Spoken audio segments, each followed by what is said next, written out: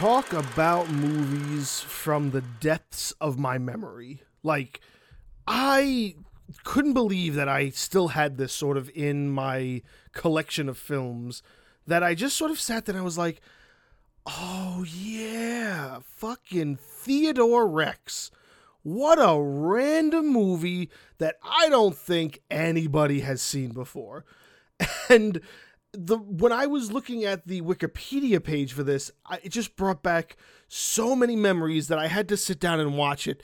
And I was just like, wow, I remember being young and fully into this movie. I remember really saying that this was like the movie that I was going to watch for the rest of my life. Like, what was it? 96, I was 8, and this movie was it was so entertaining for me. And it's just funny to think that, like, I look at it now as a man in my late 30s and I go, what the fuck am I watching? What is this film? What was it about this film that had me so enamored as a young mind that I was? Like, maybe it was like the dinosaur animatronics, I guess. It's sort of okay, stop for a second. What is Theodore Rex? Theodore Rex is this science fiction buddy cop film with Whoopi Goldberg.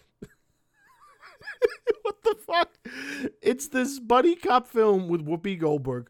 Whoopi Goldberg plays this sort of android that exists in a universe where the dinosaurs didn't go extinct. They sort of became humanoid in a way. So they're very much like how the dinosaurs were portrayed in the dinosaur show. So it's those same animatronics.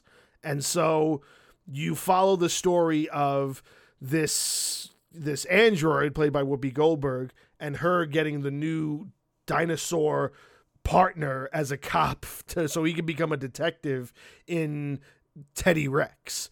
And so they go on this kind of case to solve the murder of another dinosaur.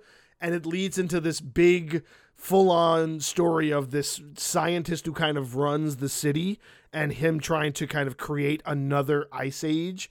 So he wants to sort of destroy the dinosaurs and destroy the humans and destroy the androids and kind of start all over again.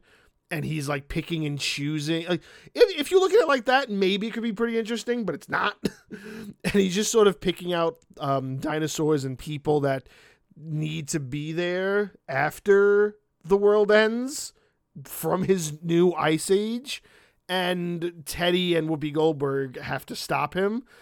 And it's just nonsense. Like, Teddy's obsessed with cookies, and he has a dog because apparently dogs also became domesticated. It's just such nonsense from start to finish. And I watched it the other day because it popped up on my collection feed, and I was just thinking about this, and I was going, why was I so obsessed with this movie when I was a kid?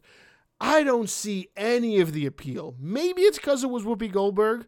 And I remember Whoopi Goldberg being hot in the 90s, and not hot like good looking, but hot like she was in almost every other movie. She had a movie a year, it felt like. You're talking Ghost, you're talking Sister Act. She was in really, really good movies back then.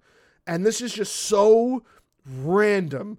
And it's just really upsetting because when you look at the Wikipedia, apparently Whoopi Goldberg was nominated for a Worst Actress Award I don't know what this is, the Golden Raspberry Awards. I don't know what that is, but yeah, she was nominated for the Worst Actress for this film.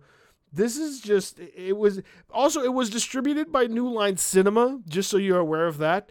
And when you watch this film, please somebody go out there, find this film. If you have never seen Theodore Rex before, please find it somewhere. Find it on YouTube, find it on Tubi, find it somewhere and watch this film and really understand the idea that it cost them $33 million to make this film. That's $33 million in 1996 money, which in today's money is like $60 million. Maybe. I might be off by that math a little bit, but I'm not off by the idea that, yes, today's money is not the same as that time's money. But $33 million it cost to make this movie. Watch this movie and you're going to understand why it makes absolutely no actual sense that this movie exists or should be viewed ever again. And I know that what's probably going to happen is in 10 years, it's going to come across my path again, and I'm going to sit down and watch it again, and I'm going to question, what is it that is making me hold on to this movie?